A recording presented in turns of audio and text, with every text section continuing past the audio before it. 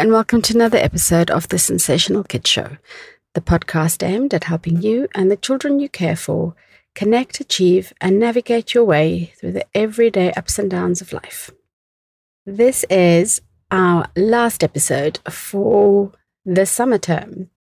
And as I'm sitting here recording, it is raining a lot, but there are some blue skies that I can see in the distance. And I thought this week I would simply just check in and see how your summer is going and remind myself and everyone else that the summer holidays is actually a big transition point for so many of us. Some of our kids are starting reception in September.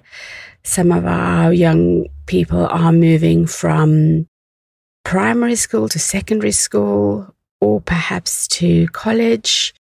We've got some young people preparing to go to university and others moving from the infant school to the junior school. So there are a lot of changes going on. And whilst it may seem that it's more relaxed and it's more chilled, we have to remember that actually with transitions comes a lot of anxiety. With change comes anxiety. And we need to be kind to ourselves. We need to be kind to ourselves as parents, as therapists, as educators, and show ourselves some grace. We have to look after our well-being.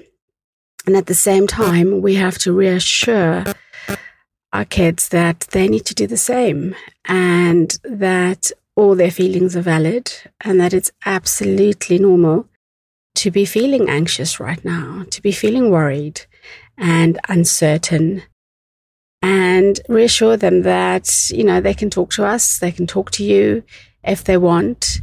It's also okay to just sit in silence and all their feelings are valid. And it's really important that they are able to express what they're feeling or find a way of expressing what they're feeling.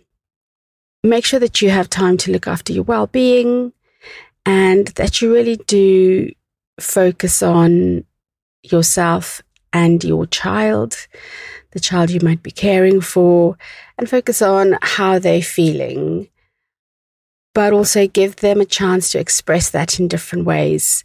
So make sure you're getting some exercise, make sure you're doing something creative, something connected either to the world, so gardening, taking a walk, or connected to your neighbors or your friends, just having a chat and connected to yourself.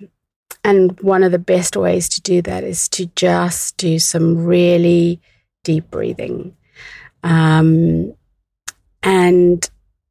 And do this with your child. Have moments where you say, you know, let's just do some deep breathing or let's go for a walk together. You don't have to talk. You don't have to bring up the topic, but have them know that you are there for them and you are offering reassurance and you are offering no judgment, no pressure, just understanding that this is actually quite a difficult time for a lot of us and that actually it will be okay.